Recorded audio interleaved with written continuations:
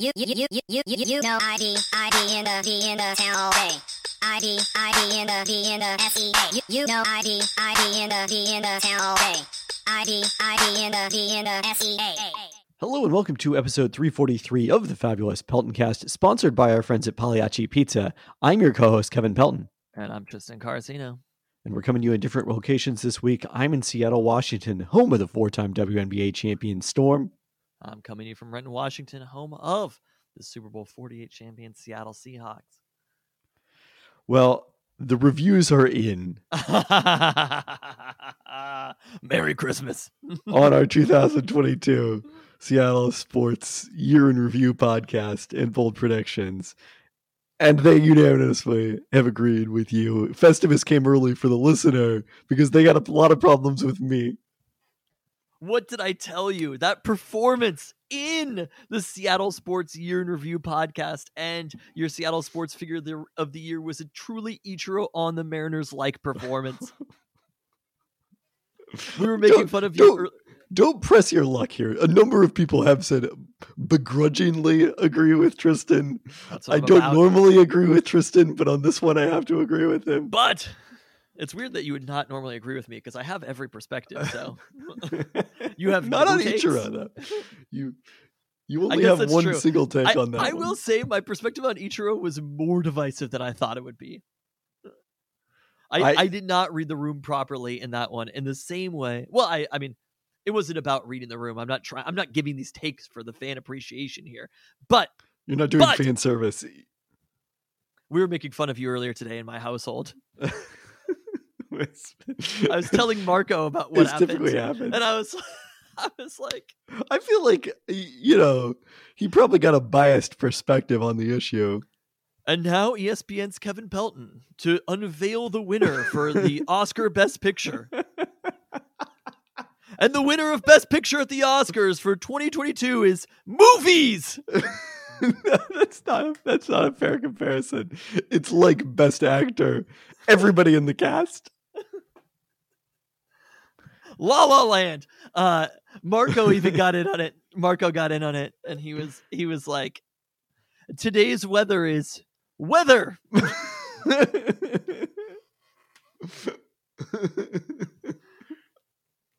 So I hope that you're here to deliver more of your great takes that you've had. My signature. Perfect cap to unwilling to excellent decide. 2022 on the Peltoncast. This is not the last podcast of 2022. I guess we'll have another one next week. There will, yes. Oh God. We released the Seattle Sports Year in Review much earlier than is typical, but you just had to get those takes off. You've got some time still to listen to that one. It's not as time sensitive as this one, which obviously relates to sporting events to be played over the next week here. Yes. So sports. Let's get into a toast to toasts. The sports figure of the year is sports.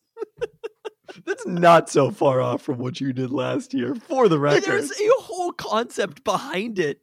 I didn't just choose a team. But yours was unprecedented. There was a you chose a curse last year also. Don't act like you chose a sports figure. Okay, yeah.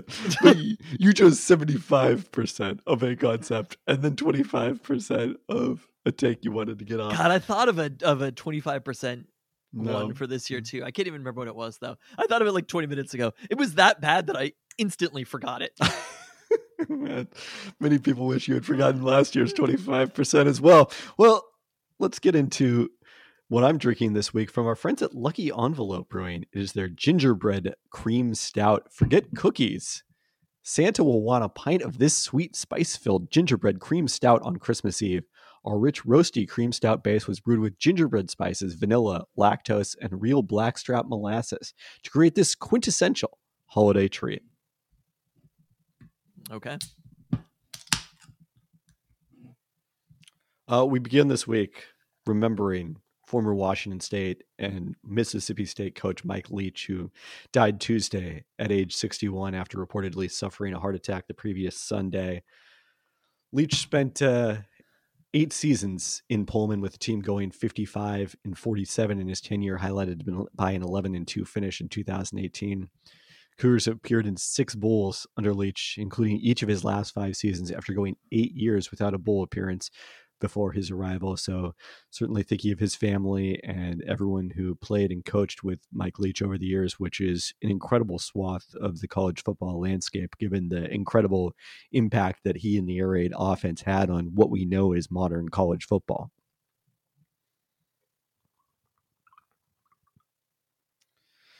All right, as we get into the toasts, we start with Damian Lillard, who passed Clyde Drexler to become the all-time leading scorer for #OurBlazers on Monday in Oklahoma City. As was pointed out to me on Twitter earlier in the day by a friend of the pod, Mike Acker, a very appropriate place for Damian Lillard to set that record if he wasn't going to do it at home in Portland. He talked about how much it meant certainly to knock the Thunder out of the playoffs with his series winning shot in 2019. That after making that, he talked about that? Yeah, over the summer. Remember there was the podcast where he talked about this was for Seattle. Not in this moment right now, though. That was previously. No. Not the scoring record in Oklahoma City, which was unfortunately in a game the Blazers lost because Shai Gilgeous-Alexander one-upped Damian Lillard's game-tying shot with like 3.2 seconds left by making the winner at the buzzer. I'm honestly a little surprised that it took Dame this long to be the Blazers scoring leader, considering the way that scoring happens in modern times. And well, he did it in I don't have the exact number off the top of my head, but it was many fewer games. It's funny because I think Clyde Drexler's career to us lasted or at least to me as somebody who wasn't paying that much attention to basketball before 93. Clyde Drexler to me basically played 3 seasons, at least with the Blazers. He played half his career with the Houston Rockets in your mind. He played 867 games, which remains the all-time most in Portland franchise history. Dame is 4th at 730, so 137 fewer games. Do we have points per game here on Basketball Reference Leaders? We do. Dame is at 24.7 points per game. Clyde is 5th on this list at 20.8 points per game. It would be too obscure for you to have any chance at Peltoncast Trivia of getting the 3 players who have averaged more points per game. More points per game than Clyde Drexler. Can you give me an era? One of them is in the inaugural years of the team, which Jeff Petrie or something. Wow, well done. You remember the jerseys in the arena, and then 2 of them are in the 80s. In the 80s? Maurice Lucas? No, he's not even in the top 10. I mean, he wasn't a big time scorer. It's players that one of them I'm not even sure you would know. One of them you definitely would not associate with the Blazers, especially because of the fact that he did play into the later 80s on a different team. I don't. Kiki Vandeweghe? There you go. He's number 2 all time at 23.5 points per game. It's funny, I'm terrible about doing this with the Mariners and the Seahawks and shit. Yeah, somehow Portland, you're pulling out Kiki Vandeweghe. The other is Sidney Wicks. I don't think you're ever going to get that one. Yeah, I don't think I was getting Sidney Wicks. I guess Sidney Wicks was 70s, not 80s. Anyway. Yeah, that's what threw me off. Yep. I'm surprised that B-Roy wasn't a little bit higher. B-Roy on that list is 7th. LaMarcus Aldridge is 6th. CJ McCollum is 8th. I would have guessed one of those players would have been in the mix. Kelvin Nat was who I was actually thinking of. It was the other 80s scorer that they had at forward, and then Bill Walton is 10th. So there you go. All right, continuing our toasts. 2 UW wide receiver Rome Odunze and guard Jackson Kirkland, both who were chosen 3rd team AP All-American. The AP also made 3 picks for FBS Comeback Players of the Year, a group that included both Michael Penix Jr., coming off of injury, and also former UW edge rusher Laiatu Latu, now at UCLA, as he was able to come back from his medical retirement. That's actually kind of a cool story. I want to hate. Oh, yeah. I want to hate. Don't get me wrong, but that's a pretty cool story. It was an awesome story, and UW's doctors wouldn't clear him to play, so glad he was able to return safely at UCLA and very successfully, as we talked about. As long as he's healthy. I mean, again, being able to play 1 season healthy is not necessarily the same as having a healthy long career, but if he's wanting to take that risk and there were doctors who are obviously good doctors who are willing to clear him, I think it's a pretty cool story. Yeah. All right, next up to Freddie Montero, who will be back with the Sounders for 2023 after re-signing last week. Montero is entering his 7th season in Seattle after being part of the original MLS Sounders from 2009 through 2012. Returned in 2021, and thanks to that second stint, remains the club's all-time leading scorer with 76 goals across all competitions. Hello. And then lastly, Jeff Petrie is number. Yeah, Jeff Petrie is number 2. It's actually a bunch of guys from the USL era and the NASL. Lastly, to the Kraken, Shane Wright. We mentioned that he'll be playing for Canada at the IIHF World Junior Championships. He will captain the team starting later this month. There we go. We'll and I thought you were going to boldly predict him as your Seattle Sports Figure of the Year. You went with the Sounders. All of the Kraken. Oh, boy. You won't be able to pick them again, though. That's the thing. You don't have a coach's corner. There was no practice this week, right? Well, certainly not with the snow. No practice this week. I was trying to think if we talked after last week, and we had. This is my time to do a lot of research, to get after it, to game plan, a lot of charts and things like that before we get back at it in January. All right, yeah, really on the grind. Yep, with your coaching career. Well, as we get into the roundup, first off, a farewell to Adam Frazier, who signed with the Orioles after one season with the Mariners. Frazier was a consistent presence in the Mariners lineup, playing 156 games, but posted a career-low 612 OPS last season after being acquired in trade from Pittsburgh, or from San Diego, I should say. The Mariners have already replaced him at second base by adding Colton Wong via trade. So, outfield market still slow to develop. No updates there on Mariners free agency. Yeah, and you could definitely say Adam Frazier was a Mariner. Well, at some point in some Let's Remember Some Guys, I was going to say, Frazier. When you're remembering some guys, you file Adam Frazier away. I mean, Adam Frazier was part of my 2022 Seattle Sports Figure of the Year. There we go. That is right Seattle there. Sports Figure of the Year, Adam Frazier, to you. Thank you. All right, Seattle Kraken finished up their road trip. Can we get a toast to also Argentina and their Italian star, Leo Messi? Can you talk about how many people have told you that you look like Leo Messi over the course of this World Cup? It has been, that's really my coach's corner. Did I tell you about that? Did I talk about that on Coach's Corner last week? I don't think so. There was a parent of a player who came over after practice. This is my coach's corner. This is it. And she was just like, "Do you watch soccer?" And I was like, "Yeah." And I was like, "Leo Messi." And she was like, "You look so much like him." And she was like, "We need to take a photo so I can send to my family to show them how much you look like Leo Messi." And I was like, okay. We ended up not taking the photo, thankfully. But she was going on about it a lot. And I was like, yes, I know. I get it. Yes, a lot. It has been happening every single day. You jumped much more onto the Argentina bandwagon than ever before, I think, in part because of that. I absolutely did not. In fact, I resent this insinuation because I've not jumped on to any sort of bandwagon because Leo Messi and I might look alike. Leo Messi and I look alike, which is why I'm on the Argentinian bandwagon. This is going back to Leo Messi and I having shared family heritage, not necessarily personally, but having that same heritage in Italy. That's why I'm cheering for Argentina. You understand what I'm saying? I do. A win for Argentina is the next best thing to a win for Italy. Italy wasn't in the World Cup at all. So but you didn't root for Argentina in 2018 that I recall. In 2018, if you'll recall, I did not care at all. I could not tell you about a single match that happened. I do feel like this World Cup maybe had a bigger impact than that one, or it might have been that I just personally wasn't paying attention. I think the fact that the U.S. was in the World Cup changed the perspective here. It was a very nice time to take those 4 years off when Italy and the U.S. decided to skip that World Cup. But so it's not necessarily that I've started cheering for Messi because of that. It's that we have the shared common lineage on the coast of Italy, and that's why I'm cheering for Argentina. Wait, do we know that he's actually from the northern coast? You said his family is from like a slightly southern coast. I forget. You're the one who looked this up. Oh, from the Marche region of Italy. So it's on the east side of the coast. So opposite Genoa on the west side. But also finding out that he has a child named Matteo. Yes, and 3 children, all boys. 3 boys, and one of them named Matteo. Like, I'm not doing this intentionally. I'm just saying the way that Messi is. What are his other children's names? Let me look that up.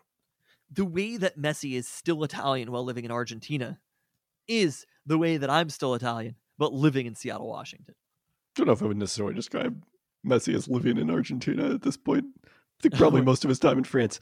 Tiago and Ciro are his other sons. Ciro? Yeah. Ciro. Spelled Ciro? Yep. This motherfucker's Italian. I'm sorry. Well, those Tiago could also be Spanish, I think. But you understand what I'm saying here. Yes. He has 2 children that have the names of other players on the Italian national team and none of the names on the Argentinian national team. I guess that is true, yes. So the only thing that I suppose I could be slightly upset about is that Messi decided to play for the Argentinian national team and not the Italian national team. Don't think that was ever really a question. I think he was one of the most sought after players by the time he was like 10 or whatever in the entire world. Well, I mean, not really. You know the story, right? Like, well, I mean, he was sort of, but Barcelona got him because of the fact that they were willing to pay for the growth hormone that he needed, and his team in Argentina was not willing to pay for that. How old was he?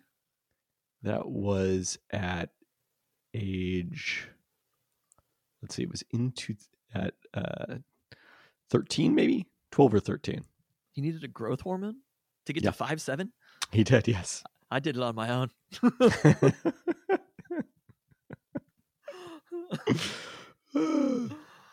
All right, the Kraken finished their road trip at 1-3, losing 6-2 at Tampa Bay, 3-2 at Carolina before returning home over the weekend and finding their winning ways again. They beat Winnipeg 3-2 on Sunday behind 2 goals in the third period, with Jared McCann netting the game winner. And then on Tuesday, dominated the St. Louis Blues, a 5-2 win. They jumped the LA Kings back into second in the Pacific Division. Hello. Kraken will head up I-5 to Vancouver on Thursday, still looking for their first win ever over the rival Canucks in that derby match before taking 5 days off for the Christmas holiday. It's coming. It feels like it's a good time for it. Vancouver is struggling, Kraken playing well. All right, besides re-signing Freddie Montero, the other Sounders updates we have involve the schedule for 2023. MLS has announced its regular season schedule. The Sounders will open with their first 2 matches at home on February 26th against Colorado, March 4th against Real Salt Lake. Oh, you're going to want to have as many home matches as possible in Seattle, Washington, February and early March. Well, you know what? Better a Colorado-Seattle game in February be played in Seattle than in Denver. I suppose so. We also finally have a location and date for the FIFA Club World Cup, which will be played in Morocco from February 1st through 11th. 7 teams will participate, including European champions Real Madrid, Brazil's Flamengo, and host Wydad Casablanca. The Sounders, the first MLS club ever to compete in the Club World Cup. Wait, so say those teams again? Real Madrid. Yes. Flamengo from Brazil. Okay. And the host is from Casablanca. Okay. So we still don't know if, I think a few of the competitors is the Asian Football Conference. I do not believe has had their tournament to decide that yet. So they're going to have to get on it. It's 2 months away, less than 2 months away. I mean, this is going to be intriguing at the very least. Oh yeah. I mean, especially if the Sounders end up playing Real Madrid, like yes. There's no other situation where you would play Madrid in a semi-competitive, game. Like, so I don't are know the Sounders, Real Madrid MLS will have started by this point. You said it's February 1st through 11th, right? No, they won't. This is basically their preseason training will be these matches. The MLS starts late February. February 26th. February 26th. Okay, so this is preseason. It's actually kind of ideal timing for the Sounders. Maybe not if you're trying to win the whole thing, but when Real Madrid is I don't think Real Madrid is going to be competing for this as much as they want to be, but or as much as they could. Right. But Real Madrid is in mid-season form. Yes. So. And that's why they'll beat the Sounders. We're putting the asterisk on it. Just like you if England had won the World Cup. Which weirdly no asterisk now. That World Cup counted the second that Messi won the World Cup. I thought it was the second that France eliminated England. No, it was still an asterisk when they had the handball for the tying goal. The blatant, extremely obvious handball, which you still complain about in the chat. The great thing about the British asterisk is that you never need to use it. Only in 1966. Only once. But no, it's good that they had one. I am so fine with England having one World Cup because it haunts them. The fact that they've won it before at all is what haunts them. If they had never won, they'd be like the U.S., and they would just be so excited to make the elimination round. Well, they might be charming underdogs if they had never won, but yeah. Oh, and that's a good point. That's a good point. This way, the idea of calling any British person charming. I think that has a trait occasionally associated with British individuals. Hugh Grant. I don't know if you've seen either of the Gallagher brothers. I didn't say it was necessarily associated with them. All British people. Do you feel like the Peltoncast our vibe is similar to Oasis in that regard? I wish it was more. I'm constantly trying. Every time really we make a really fun. bad Seattle Sports Figure of the Year, I push closer and closer to, I guess I'm Liam Gallagher. You're Noel. All right, a lot of NWSL news, surprisingly, this time of the year. First, we have the sale of OL Reign's parent team, Olympique Lyonnais, completed to a group led by John Textor, an American who also owns a stake in EPL side Crystal Palace and Brazilian team Botafogo. Although majority owner Jean-Michel Allais sold his shares, the agreement includes him staying on as club president for the next 3 years, which should minimize the impact on the reign of this ownership change. We'll see exactly what it means, though, going forward. Last week, the NWSL and NWSL Players Association released results of their joint investigation into player abuse in the league. This was a broader one than the previous report from October by Sally Yates, which focused on sexual misconduct by coaches in the league. Among the coaches highlighted in the joint report was former OL Reign manager Farid Benstiti, whose inappropriate comments on players' diets were described here in detail with new comments from individuals involved. Two individuals who spoke to the joint team, one of them from the U.S. women's national team camp and the other a former Reign staffer, contradicted then Reign CEO Bill Predmore's assertion that he was unaware of allegations of inappropriate comments by Benstiti made by U.S. women's national team star Lindsey Horan, who played for him in France. Predmore did subsequently specifically order Benstiti not to comment on players' diets or bodies, something he violated during the 2020 NWSL Challenge Cup, as was brought to management's attention. But the situation didn't come to a head until June 2021, when Benstiti criticized players' diets and weight in a team meeting, and was subsequently reported both to management and in a complaint to the NWSL.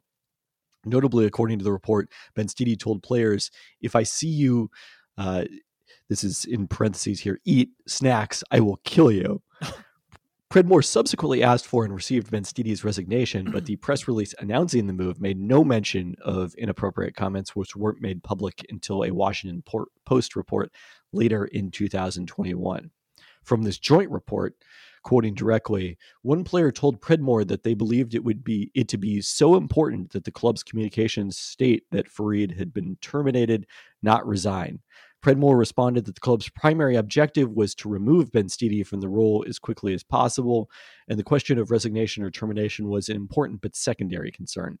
He told the player that the club had provided Benstiti the opportunity to resign as, quote, the most immediate and least risky path to removing him from the club. The player told Predmore she understood. Predmore and his wife, Teresa, stepped back from their operating roles with the Reign in February. It's now Vincent Berthelot who's acting as CEO on behalf of OL Group.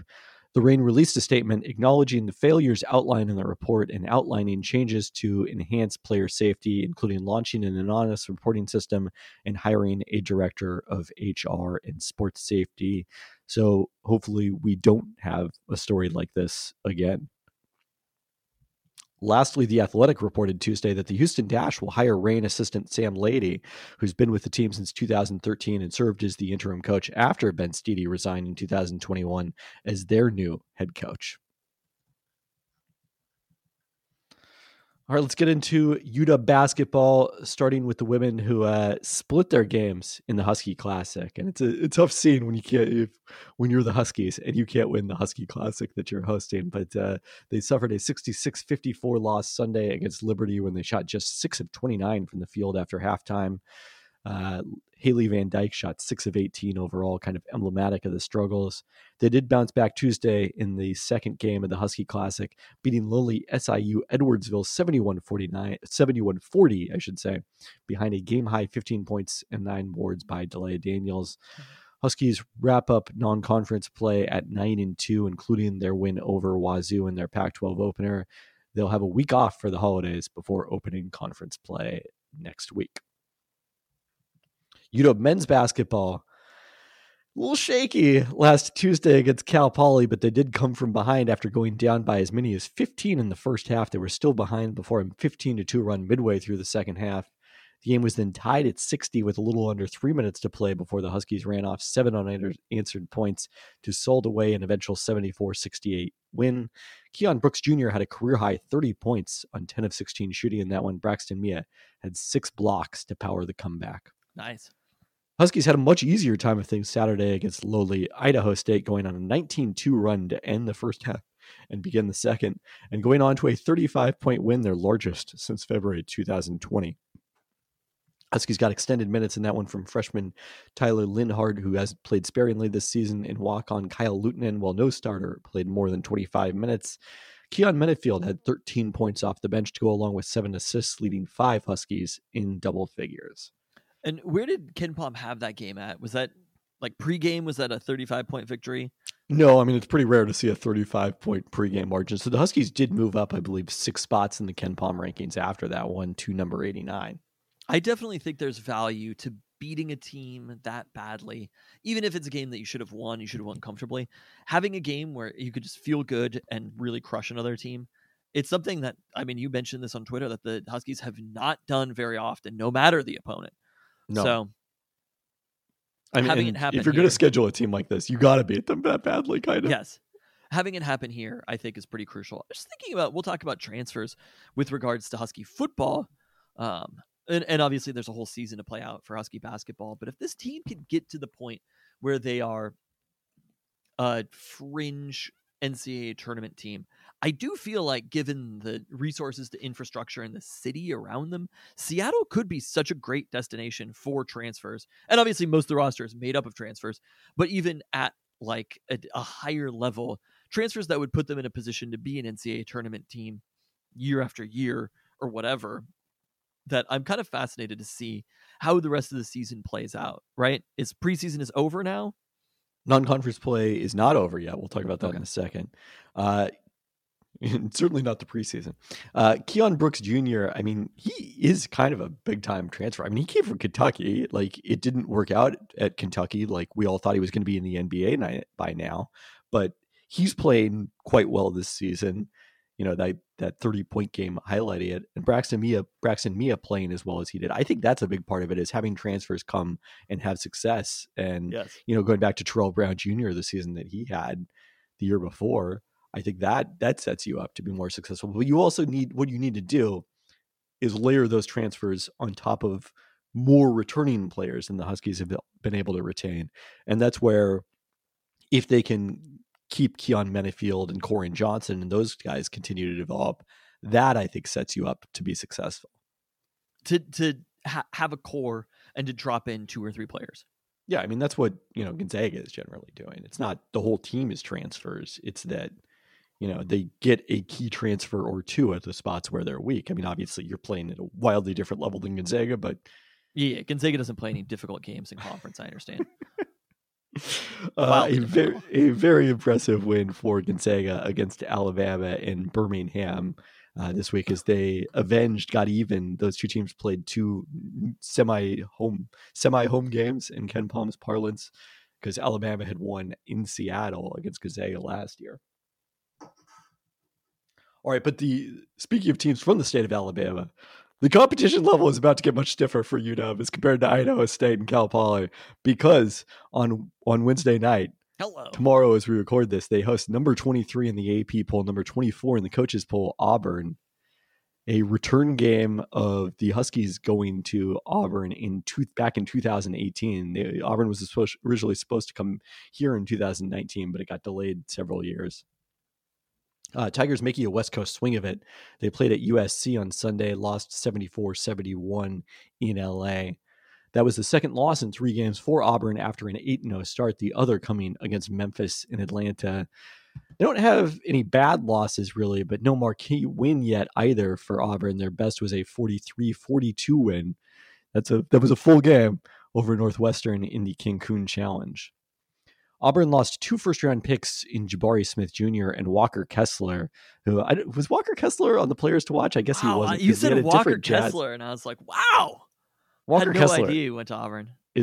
Is really good. He's playing much better than Jabari Smith Jr., who was the number 2 pick in the draft.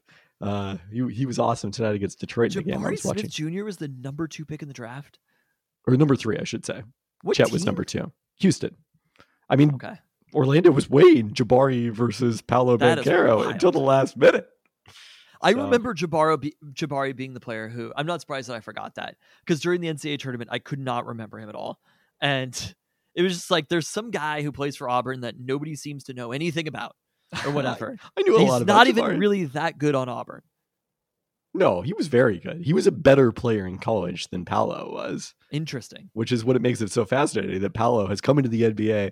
I talked about this on the Hoop Collective earlier this week. He is scoring more efficiently in the NBA than he did in college. I really think people undervalue how much college basketball and NBA basketball and football and college football and NFL football are 2 radically different sports. Like the idea that you can just take, it's definitely not you could just take success at one level, even versus high level opponents, and say that you'll have success at the next level against high level opponents. Because I mean, there's still a decent predictive power. It's just Paolo and Jabari right now are at opposite extremes of the outliers in that regard, I would say.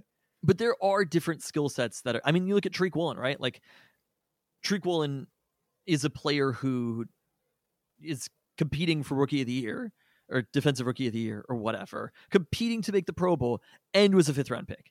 I mean, I don't think that's a different story, because I think Tariq Woolen is more of a very rapid player development on, kind of had the physical potential all along. I'm not sure who the better NFL example would be at the moment. But yeah, I mean, like structurally, Duke didn't have very good floor spacing, so it wasn't a great setup for Paolo last season. And Orlando has, and maybe that's it. You're operating hot within the confines of an offense and the players around you, and you have certain players around you, and you're played defensively in a certain way, and it's going to be different at Duke than it's going to be at Orlando.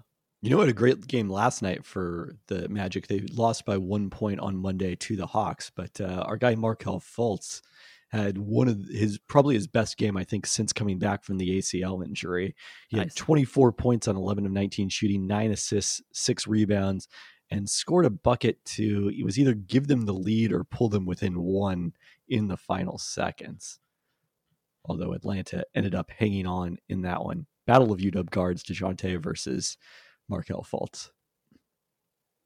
Yeah, Markelle made the go-ahead shot with 3.1 seconds left. DeJounte made 2 free throws with 1.1 seconds left to win it.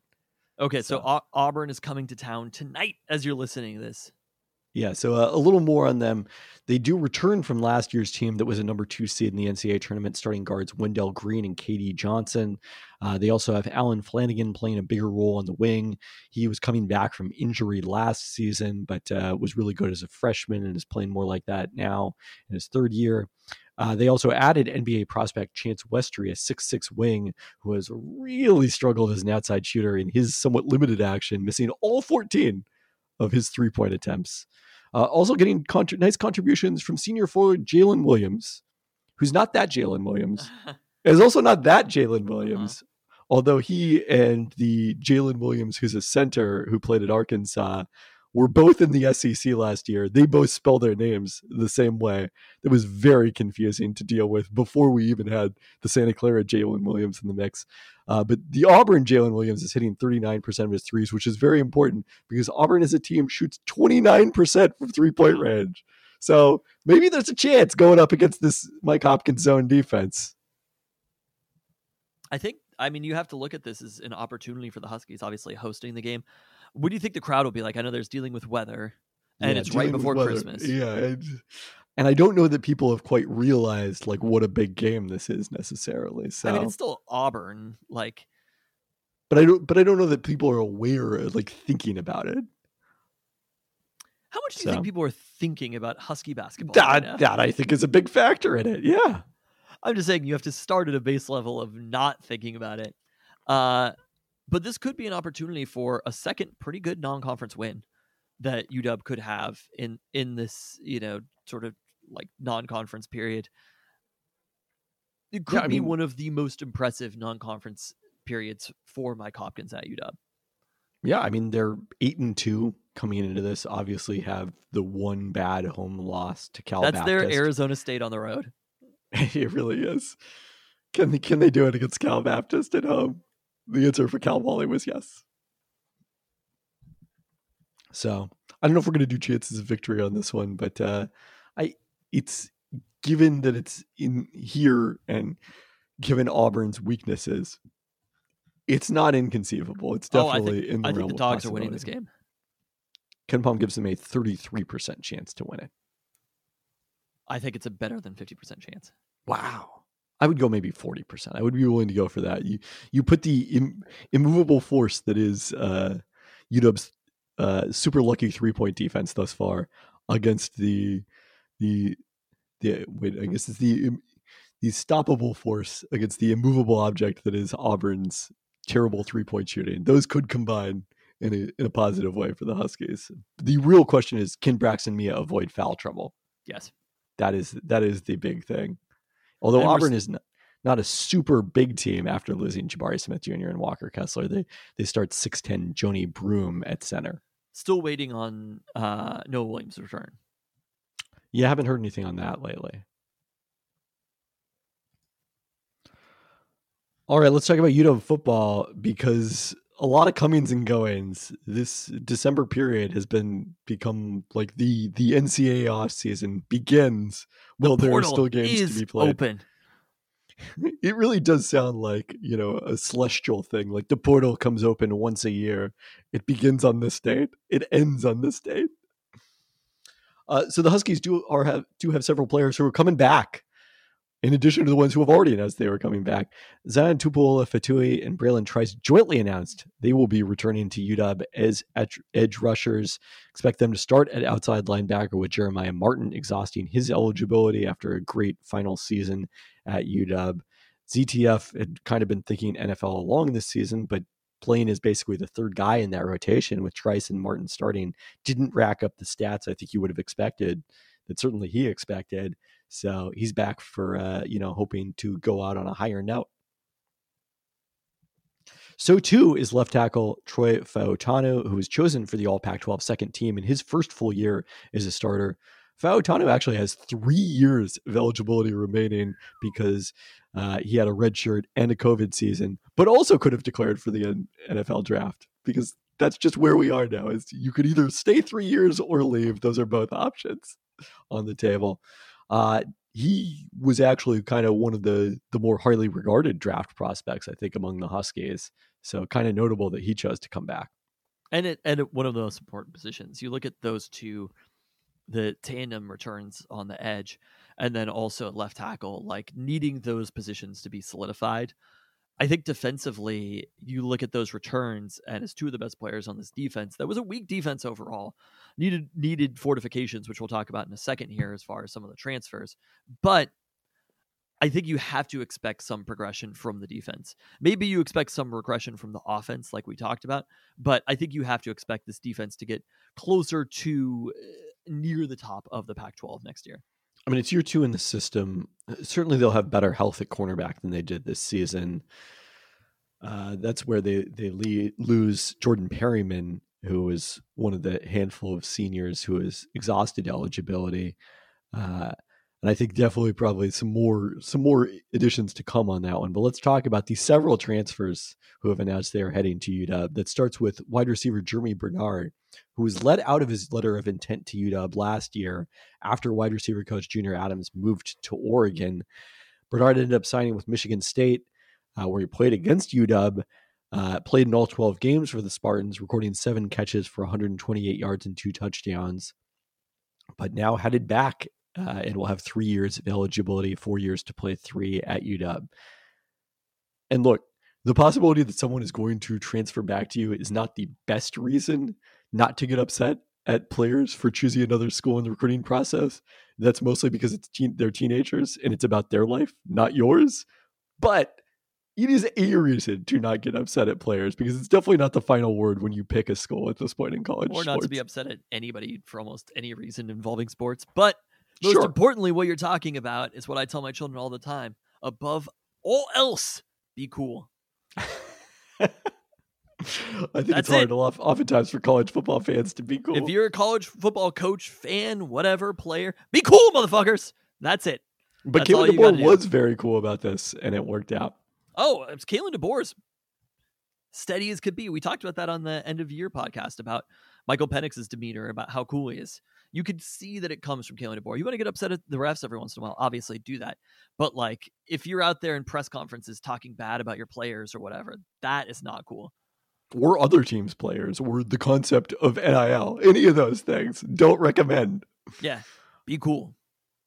Next up, Cal Poly tight end Josh Cuevas, who had 57 catches for 663 yards and 6 touchdowns, is a redshirt freshman to earn FCS Freshman All-America honors from thebluebloods.com. Cuevas played there for former Eastern head coach Bo Baldwin, who resigned after the season to take the Arizona State offensive coordinator job. He'll have 3 years of eligibility remaining, 3 years to play 3. This is a position that next year, not necessarily a big need for the Huskies, because they're not losing anyone at that spot. Jake Westover and Culp will both be back. But the year after that, then I think it could become a much bigger need. I'm excited about this one too. This is a position that, look, Jake Westover, Devin Culp, obviously excited about them, but adding more talent there, he is going to be on the field, and the vibe that I get is he's going to be an impact player pretty much right away. I mean, I don't know how much he'll be on the field next year, because that is a tough rotation to crack. They're bringing back everyone at that spot, but at some point, I think 2024 for sure, you would expect him to be a big time contributor. I think next season we're going to be talking about Josh Cuevas being a contributor. I mean, look, he might just be good enough that becomes the case. Like, and that's what those I'm saying. Those are big time numbers at the FCS level. Also, kind of interesting that he didn't follow Bo Baldwin to Arizona State. Right. Quentin Moore is the third guy in that tight end rotation. He had 4 catches last season. He will also be back for his final year of eligibility. It's so tough to keep track. Not bringing in Josh Cuevas to not throw him the ball, though. When you see those stats in this offense, they brought him here to throw him the ball. All right, we've got a couple of edges who likewise are maybe more about depth next season, and then potentially bigger roles in 2023 after ZTF and Braylon Trice presumably have moved on to the NFL. Arizona State edge Joe Moore III, who played 2 seasons for the Sun Devils, recording 3.5 sacks. He'll have 2 years of eligibility at UW. And this is a fascinating one. Sioux Falls edge Zach Durfee, the first example of Kalen DeBoer successfully using his South Dakota connections. There we go. Since Durfee was at his alma mater and played for former Kalen DeBoer assistant John Anderson, who was fired after the season. Durfee played 1 year as a redshirt freshman for the Division II Cougars, recording 11.5 sacks and forcing a pair of fumbles to earn NSIC South Division first team honors. I thought that was a cool one too. Yeah. He said, I think this, I forget who this was to, whether it was to Christian Capel or another story I saw, that like he entered his name in the portal kind of thinking FCS level, and then got interest at the FBS level and even at the Power 5 level. So we'll see where this story leads. Yeah. I think that, again, it's depth until they play. Like having somebody there who's been through it, who's played in college football games. I understand that the speed in the competition isn't quite the same, but like you anticipate that if he's good enough, he's going to be on the field next season. You need so many different players at that position, right? But also just had more time for to become more experienced and to grow up a little. Like, I think it's a nice addition. Is he the one who played quarterback initially? Yes. and then moved to an edge rusher. So you also would assume a pretty good athlete overall. Yep. All right, next up, USC linebacker Raylan Goforth, a fifth-year senior who started regularly for USC at inside linebacker in 2021, lost out on the starting job in competition in training camp under the new coaching staff and in a new scheme last year, did regain it late in the season. He'll be in the mix for playing time at inside linebacker for UW with returning starter Afonso Tupatala, a healthy Edefwan Ulafosio, and then Cam Bruner. That's a huge one too. I mean, all these additions on the defense, I think when you look at the very few losses there, just again adding to that competition in the Pete Carroll sense, they're going to find the best players possible during camp. Which there'll probably be some more attrition at some spots, I think, after the bowl game. But it is notable given the number of players that have left their teams ahead of bowl games and announced transfers. I think I saw that WSU added a Texas linebacker. Was interesting the other day. Like that very few players have done that from UW so far does seem pretty notable. All right, the last transfer addition, Long Beach City College cornerback Thaddeus Dixon, who will have 3 years to play too at UW. He's someone I think who could come in and potentially, I don't know a whole lot about his game, but given the state of that position, given that they lost Jordan Perryman, seems very plausible that he could come in and start right away. For sure. All right, we did see one player announce a transfer away from UW. A crowd at wide receiver with the addition of Jeremy Bernard. They're also signing 3 wide receivers, all of whom are pretty highly rated, is the anticipation. They have commitments from them for the early signing period. Kennedy Catholic wide receiver Junior Alexander, who transferred here from Arizona State a year ago, headed elsewhere after recording just 1 catch for 9 yards last season. A little sad. I remember us being kind of excited when he came on. Very excited, yeah. That he wasn't able to crack the rotation, but it just goes to show how deep the rotation is. Cam Williams also, I don't know if we've talked about him. Yeah, he had announced that earlier that he was leaving the team. Okay. Yeah, he just announced a destination, which... Georgia State, I think. Yeah. I mean, you have to be excited about the wide receiver depth, though. Like, oh, yeah. All things with the incoming class, with the returning players, with Jeremy Bernard coming over. This is a very, very deep wide receiver room. And so we still don't know about Rome Odunze. That's kind of the biggest lingering question from an NFL draft standpoint. It's a little interesting that he hasn't announced anything yet, but there's not necessarily any hurry either. No. Unless you're going to sit out the bowl game. I think that's why a lot of players announce ahead of time. But unless you're planning on that, you don't have to decide for a little while. Was it Miles Murphy at Clemson, I think, is sitting out their bowl game, who was on the Seahawks radar? Any player who could be on the Seahawks radar, I'm just like, yes, sit out the bowl game. Especially if you're not playing for the college football playoff. Yeah, yes, they are in the Orange Bowl, and he is skipping that. Will enter the draft. Number 10 overall projected by on Mel Kiper's board. All right, well, let's talk about those Seahawks. We recorded the year in review pod, but we haven't done a weekly pod since their 21-13 loss last Thursday against the San Francisco 49ers. That I think we can generally agree it was not even as close as that seemingly one score final indicated. I hate all things. That was your takeaway from being at that game? I mean, what are my other takeaways going to be? Like, it was not, it was a clear night. I will say it was very nice football weather. So that's something. The 49ers fan who was next to me was a nice gentleman. All the other 49ers fans who were around me weren't quite as nice. It was a pathetic display by Seahawks fans. Just showing, I mean, I haven't been to every single fan base around the country, but the idea that you would consider the Seahawks fan base, at least in every capacity, on the level of some of the best teams, like you could see it when they come to town. You know what I mean? Like we know who the best fan bases are because they come here and they overwhelm the Seahawks fan base. Right? I think the Seahawks overwhelm some fan bases in Arizona, in LA, in their own right. But there's tiers to the shit, right? Like Seahawks fans are not going to San Francisco and overwhelming that fan base. I understand that there's I think there was a period of time where that might have happened. I've been to a San Francisco 49ers game before. Let me tell you, the crowd was not that great for that one. No, that was not in a period where they were that good. It was like 60-40 Seahawks fans. Literally, I did not know a person around us. Have had season tickets with the same group of people around us for, I don't know, 8 years or something like that. Been in those seats. I did not know a single person around us. Everybody sold their tickets.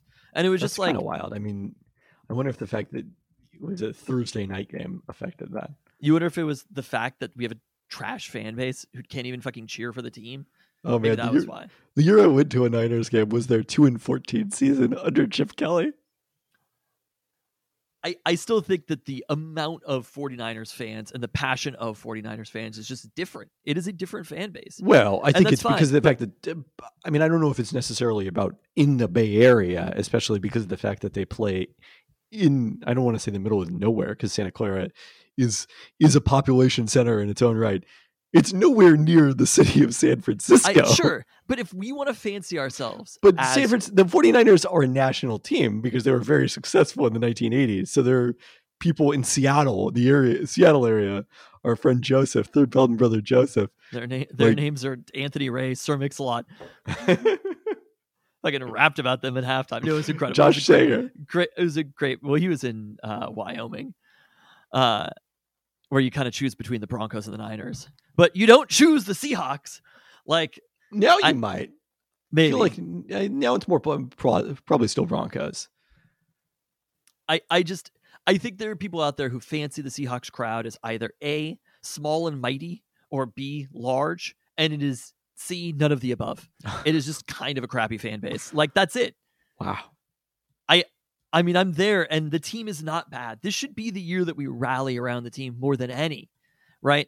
This is the year that if the team is going to need a fan base to rally around them. Now, it doesn't help that they routinely lose at home. The amount of winning games that I've seen at home has been very few in the last 2 years. But it was a pathetic display in all capacities. Both on the field and off the field. And look, I think that the Seahawks, they did their best. The Niners are just better. And we've talked about this offline. I've talked about this a couple other times. The Niners have set up for themselves in the last couple of seasons, in the Kyle Shanahan period, the perfect way to build a football team, which is you're either really good or you're really bad. And that's what the Niners have done.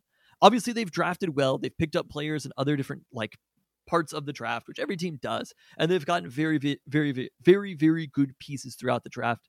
They're very good at using those pieces. They have consistently great coordinators coming through the 49ers system or whatever, right? They constantly have coordinators, offensive and defensive, who are being promoted to head coaching jobs. They're very good at giving them additional draft picks. And giving them additional draft picks. Like, they're very good. The Niners are good at a lot of shit. But in the end, seeing Nick Bosa abuse our rookie left tackle through the entire game is they had the second pick of the draft. That's it. The Seahawks have not had a pick like that in forever. If there's one thing the Seahawks have been very, very bad at in the Pete Carroll area, simultaneously, is A, having draft picks in general, first round picks in general, and B, having high first round picks in general. So the kind of talent that you're able to build through that time period, we've been spoiled by winning, and the roster just isn't quite as good. Now, could they have transformed the roster through not trading for players like Jamal Adams or whatever throughout the year, not drafting players like LJ Collier or Rashad Penny? Of course they could have. But they couldn't have drafted Nick Bosa with those picks. And that's kind of the difference to me between these two rosters, is the Niners have had so much talent ingested into their defense and the team in general that they're probably better than the Seahawks at almost every single position. Well, they're just a better team, which is an interesting one. Are they better at quarterback overall, though? Well, yes. When I think overall they are. They have. I mean, how can you really say that they're not better at quarterback, though? The Seahawks have Geno Smith, who maybe statistically is looking good for the year's totality, but the numbers that Ben has been posting about after the Chargers game, I think it is where the line is. Maybe it's the Lions game. Like, Geno Smith is just not. He's not that dude anymore. But he's been average. And I still think over a 32 game sample on any given team, I don't know that Brock Purdy is going to be average. If you give him the Seahawks a running game, I don't know that Brock Purdy is going to be average. But they also have Brock Purdy outplaying in the moment Geno Smith. That's the frightening thing, though, is this is a 49ers team that came to town minus their top 2 quarterbacks and their best playmaker in Deebo Samuel missed this game and still outclassed the Seahawks. Like, in terms of yards per play, they averaged 6.2. The Seahawks averaged 4.5. That was one of the 15 largest differentials in yards per play since Russell Wilson was drafted, which is still what we consider kind of the modern Seahawks era. They beat the shit out of us. That's it. And they did it defensively. And honestly, they did it offensively too. Brock Purdy made a lot of mistakes. Brock Purdy let them be in the game. Quandre Diggs obviously dropping the interception.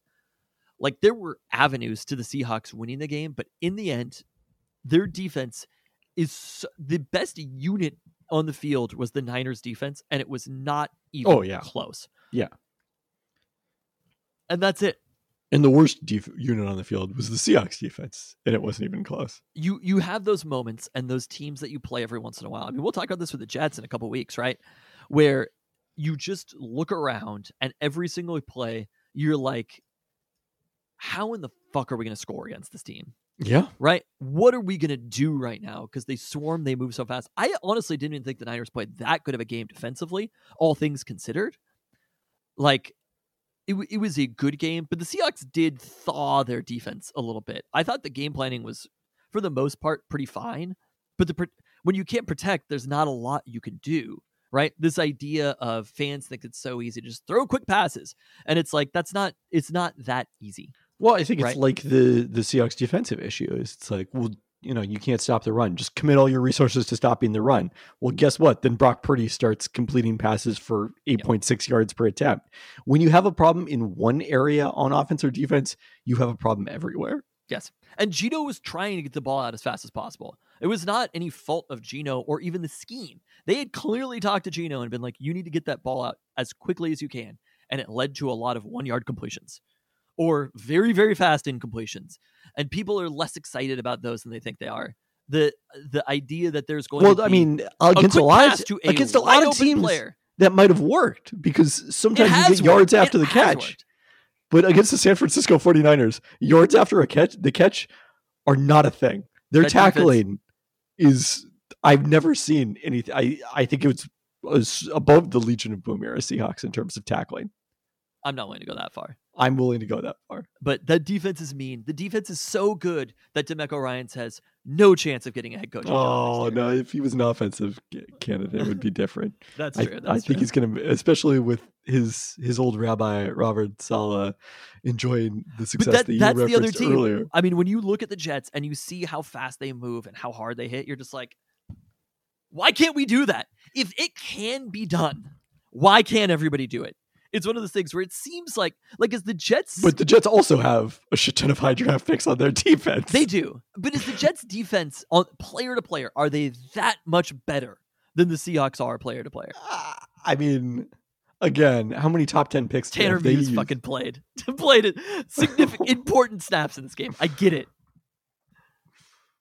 Oh, boy. I mean, both of those teams, they're actually very interesting corollaries, the two teams. Obviously, the Niners are better than the Jets are, but you do look at what the Jets are building, and it's like they had sort of the high draft pick kind of bust quarterback, and then they have, they're like, Mike White is out. What are we going to do? Which feels pretty Niners-ish. They're going to put in the number 2 pick? I don't know. That's a little different. I guess their drafts have leaned pretty more offensive than I realized over recent seasons, but you have Quinnen Williams as the number 3 pick on defense, and obviously Sauce Gardner is the number 4 pick. But Garrett Wilson is sort of their Devo type player, right? Their previous first-round pick used on defense before that, you know who that was? I guess they did also have the 26th pick this year that they used on Jermaine Johnson II. But before that, their most recent first-round pick used on defense. Was it Sheldon Richardson? No, more recent than that. Who? You're thinking the wrong Seahawk. It's Jamal Adams. Oh, yeah. Okay, they did use a high pick. But also because of Leonard Williams was the other guy back in the day, but no longer to their benefit. I mean, because of those picks they got from the Seahawks, right? They have the ability. Yeah. They were able to draft Garrett Wilson and Sauce this year. Like, that's thanks to the Seahawks. If you could drop Garrett Wilson into this team, or was it the Sauce pick?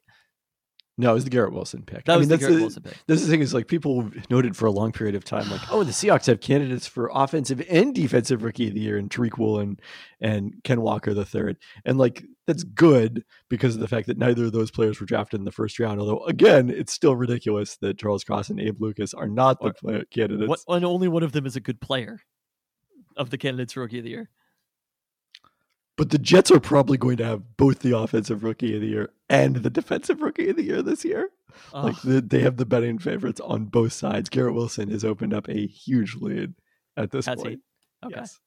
What were you saying with the number 2 pick in the draft, though, Zach? Because Trey Lance was the 3 pick. Like, yeah, but when Jimmy G got hurt, they didn't go back to Trey Lance.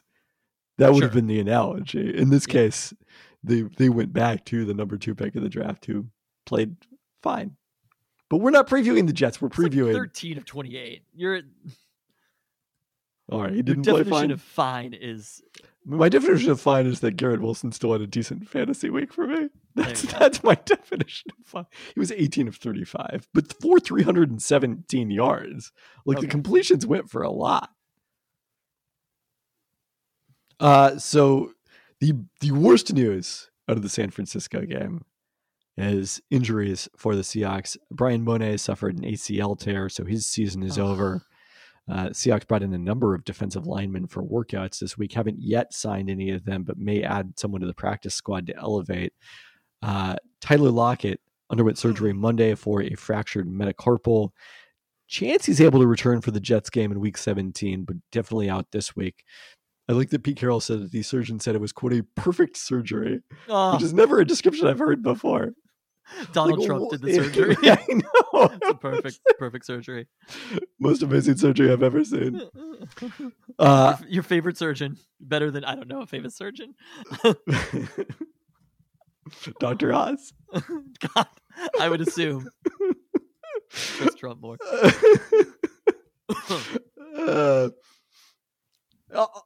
Like a comment that you made the other day, you were talking about wanting to discuss in the year-end recap NFL podcast, like the importance of wide receivers. We'll see a lot about the importance of Tyler Lockett this week, I guess. Hopefully just this week and not the next couple of weeks, because the Seahawks offense has been doing what it's been doing with 2 elite wide receivers, and there's a pretty steep drop-off after those 2. I still like Marquise Goodwin for what it's worth. No, Goodwin has played extremely well for this season for a veteran free agent signed for the minimum. But if he's your number 2, and who is your number 3? Penny Hart. Eskridge not likely to make it back. It's Penny Hart. Hart's still dealing with injuries, right? Played last week. Okay. Yeah. I mean, they have to have more receivers. Like, that's part of what we were talking about. You need to draft a receiver, or but the lack attrition of to the roster. Also. Yeah, I mean the Niners. Debo wasn't a first round pick. Ayuk was. Wait, Debo wasn't he? No, I'm pretty sure he was a second round pick. Well, I mean, the Seahawks did use a second round pick on receiver. Unfortunately, Eskridge has struggled to stay healthy and contribute when he has been healthy. Also wanted to note, DVOA now rates the Seahawks defense 25th, which would be worse than it's been since Pete Carroll's first season in Seattle. But I think the other thing about, so Debo is pick 36, is the other thing that I've talked a lot about being bad is it's not just that you get to have that pick early. They got to draft Nick Bosa and Debo Samuel in that same draft. That's why it's a good thing the Seahawks have both the Broncos first and second round picks, although not quite as appealing looking as they were entering Sunday before the Broncos beat the Cardinals and all the other teams in that range lost. It's not a good day for the Seahawks or for the Seahawks draft pick. Not a good weekend for either of those things. All right, let's talk the receiver draft. Just freaking monster, right? I know people have talked about this to death, but like, it is. You have AJ Brown in the second round, AJ Brown, DK, and Debo, and then you have Seahawks legend JJ Arthega-Whiteside. And McCole Hardman, Andy Isabella. Mecole Hardman might be back this week. So let's talk about the Chiefs. It's a big game for them because they are battling Buffalo and Cincinnati for the top seed in the AFC. Both of those teams beat the Chiefs head-to-head, giving the Bills the lone bye if the season ended today, with the Chiefs as the number 2 seed, Cincinnati a game back in third. Aside from those 2 losses, Kansas City has just 1 loss all season, that coming at Indianapolis back in September, but been a little shaky lately. They held on to beat Denver 34-28 in Week 14 after opening up a 27-0 lead in that game, then needed overtime to beat the Texans in Houston last Sunday. Unsurprisingly, the problem is not the offense, which leads the NFL in DVOA. That would actually be the first time the Chiefs did so since 2018. Oh, I thought you were going to say a lot longer ago than that. Well, no, but like they've had the best overall offense in the NFL in that time. They've never been lower than third in DVOA, but they haven't led it since 2018. Patrick Mahomes, number 1 by a mile in EPA per play, QBR, and Football Outsiders DR volume stat, despite the loss of Tyreek Hill to the offseason trade to the Dolphins. Without him, maybe the deepest group of receivers the Chiefs have had, with the additions of Juju Smith-Schuster, Marquez Valdes-Scantling, and more recently Kadarius Toney. Smith-Schuster, Valdes-Scantling, and leading receiver Travis Kelce are all averaging at least 9 yards per target. No other team this season has more than 2 players at 9 yards per target or better in at least 50 targets. Chiefs running game only average overall, but 7th-round pick Isaiah Pacheco has been more effective than that since supplanting Clyde Edwards-Helaire as the primary running back. Andy Reid told reporters that Edwards-Helaire won't return from IR this week as he rehabs a high ankle sprain. Well, and Jerick McKinnon has been super important in the passing game as well. Yeah, although not actually all that efficient in the passing game in terms of yards per target. I mean, the high catch rate. The sticking point for the Chiefs is, since they won the Super Bowl in 2019, remains defense, which is ranked in the 20s in DVOA each of the last 3 seasons. They're 25th in pass defense DVOA. First-round pick from UW, Trent McDuffie, has started all 8 games he's played at cornerback after coming back from a Week 1 injury, but has not, alas, solved the problem. The Chiefs get great interior pressure from Chris Jones, who has 11 sacks, or tied with Quinnen Williams for the most by any non-edge rusher in the league, but just 9 combined this season from former Seahawks edges Frank Clark and Carlos Dunlap. Wow. All Seahawk edge. Yes. Technically, Dunlap isn't starting. Their 2nd-round pick, George Karlaftis II, is starting opposite Clark, but Dunlap, I think, plays more in obvious pass rush situations. My last note on this one, the forecast. 11 degrees at kickoff, according to the most recent Weather Underground forecast, with a high of 16. As my colleague Brady Henderson pointed out, that would make this potentially the 2nd coldest game the Seahawks have ever played, warmer only than the 2016 wildcard win in Minnesota. What is the I said for time Sunday, it's Saturday. That will be 12 noon Central Time. 10 a.m. Pacific. You had to do the math on that. There's only 2 options. I know. It wasn't going to be later here than it was in Kansas City. Yeah, it's an interesting one. Obviously, the chances of the Seahawks winning this game are very, very small. But Football Power Index gives them a 13% chance to win. The Chiefs are 9.5-point favorites. As we talked about a week ago with the matchup against the 49ers being especially bad.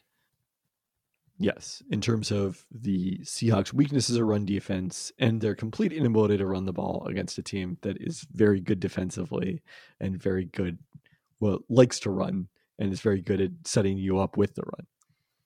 The Chiefs are a little bit better of a matchup. The thing that scares me the most, though, is the injury to Tyler Lockett. And I think the thing that scares me the most is Patrick Mahomes. Well, obviously, but as far as I think their chances of victory go down a solid 10% without Tyler Lockett. You're going to have to win a high-scoring game against the Chiefs. That's the way you do it. And get lucky a few times. Yeah. That's kind of what it boils down to. But I feel like I have a weirdly good feeling about this game. I mean, I wouldn't be surprised if they covered. That's a pretty enormous spread for a team that's only won by more than 9.5 points once in the last 5 weeks. But that's not what we do percentage chances of victory about. We don't do percentage chance of cover? We don't do percentage. We do percentage. I was reading a tweet. I wanted to see if it's real. The good news about having low expectations for this game is that the Seahawks cannot ruin our Christmas Eve by losing this game. Like if they were playing at home against the Cardinals, it would be a totally different situation altogether. Have you figured out this tweet? I figured it out, but you're saying that they can't ruin our Christmas Eve with this? Yes. Because we have no expectations? Yes. What is the Peltoncast golden rule? You don't know how you're going to feel about things until they happen. Be prepared to have your Christmas Eve ruined, motherfucker. Wow. Look, my Christmas Eve could be ruined. It's going to be ruined by fantasy football. If Davante Adams has a bad game on the Christmas Eve night game against Pittsburgh, that could be a tough scene. I kind of sulked when we were making the ravioli on Sunday because of Davante Adams. Fortunately, my team did not need a big Davante Adams game to win. If I'd won, I'd be in the fucking playoffs in both leagues. I am in the playoffs in both leagues for a second consecutive season. Great. At least this year, I don't have to take your honorary Champions League spot. That's true. We'll see who gets the honorary spot. But let me tell you, Zach Whitman is looking like a very formidable foe in that league in the first round of the playoffs. It's a one-game fantasy playoffs. You never know. It is. But I'm going to need a monster Davante Adams game. Sometimes you might implore them to let Russ cook, and that might backfire.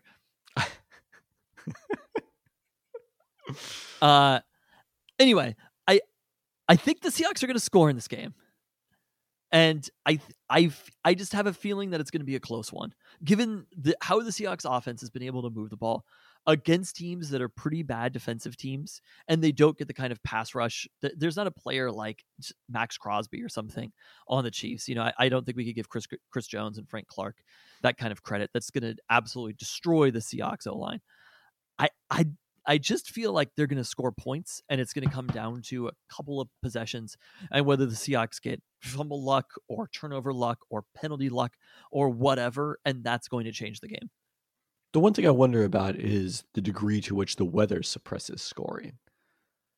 Like, it's usually wind that's more associated with not scoring, but once you get to a certain degree of cold, especially a degree of cold, although the Seahawks are going to, if they practice outside this week, they're not actually going to be that far off on Thursday if they practice. It still, I think, does, like, you watch some of those games last Saturday with the terrible weather, and it's like, how are these teams possibly going to score? And we definitely saw it, obviously, the coldest game in franchise history in Minnesota, where for both teams, it was just dismal. That was a lot colder, but you know, it affects everybody. Like I just don't think that's going to be a factor.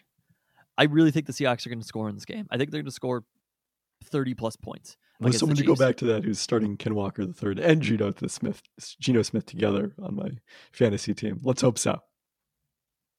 I don't know about Ken Walker, but I think Geno's going to have a good game. And I feel like, I don't know, what would the line say? Very, very low percentage chance for victory. But I think it's like a 31% chance victory. Oh, wow. That is way too optimistic. I am going to say higher than FPI. I think it's more like 20% just because of the way the Chiefs have been playing lately. And I mean, one of the things we haven't really gotten into is how well will they run the ball with Pacheco? Like, obviously that's not the strength of their game, but if they have a lot of success there, then all of a sudden the Seahawks have very little chance of stopping them. I'm not too worried about it. Okay. Did the Niners actually run the ball that well? No, but that's my point is I think the Seahawks were so sold out against the Niners run that's what created the opportunities for Brock Purdy to have the success that he had until the 49ers got uber conservative in the second half and started punting from midfield. God, I'm not that worried about that piece. I mean, Mahomes is going to score. Like, the Chiefs are going to move the ball, but is Isaiah Pacheco the one that we're concerned with for the Chiefs? The Seahawks were without Shelby Harris in the game that they got run over by the Panthers, right? Like they were without Al Woods. It's a different team that's out there than that game. Just saying, and I don't They've been think bad at we know run defense for like 7 weeks here, so I don't know if that's the issue. Years. We know how coaches approach games. We've seen it on Hard Knocks. Coaches are very simple to a lot of extent with how they approach these things, and they're going to say, stop Mahomes. Yeah, that might be the case. And I think they'll defend the run fine. I'm not going to go into a Chiefs game and say Isaiah Pacheco is going to be the one that's going to kill the Seahawks. It's probably going to be Mahomes and Juju Smith-Schuster. I'm just saying, if you can't stop Isaiah Pacheco, then you're in deep trouble. Well, guess what? The Seahawks are in deep trouble. They lost to the fucking Raiders at home and the Panthers at home. Like they had one of the 15 worst yard discrepancies in the Russell Wilson era last week. Like they are what they are. I think that's a good note to go out on. The Seahawks are in trouble.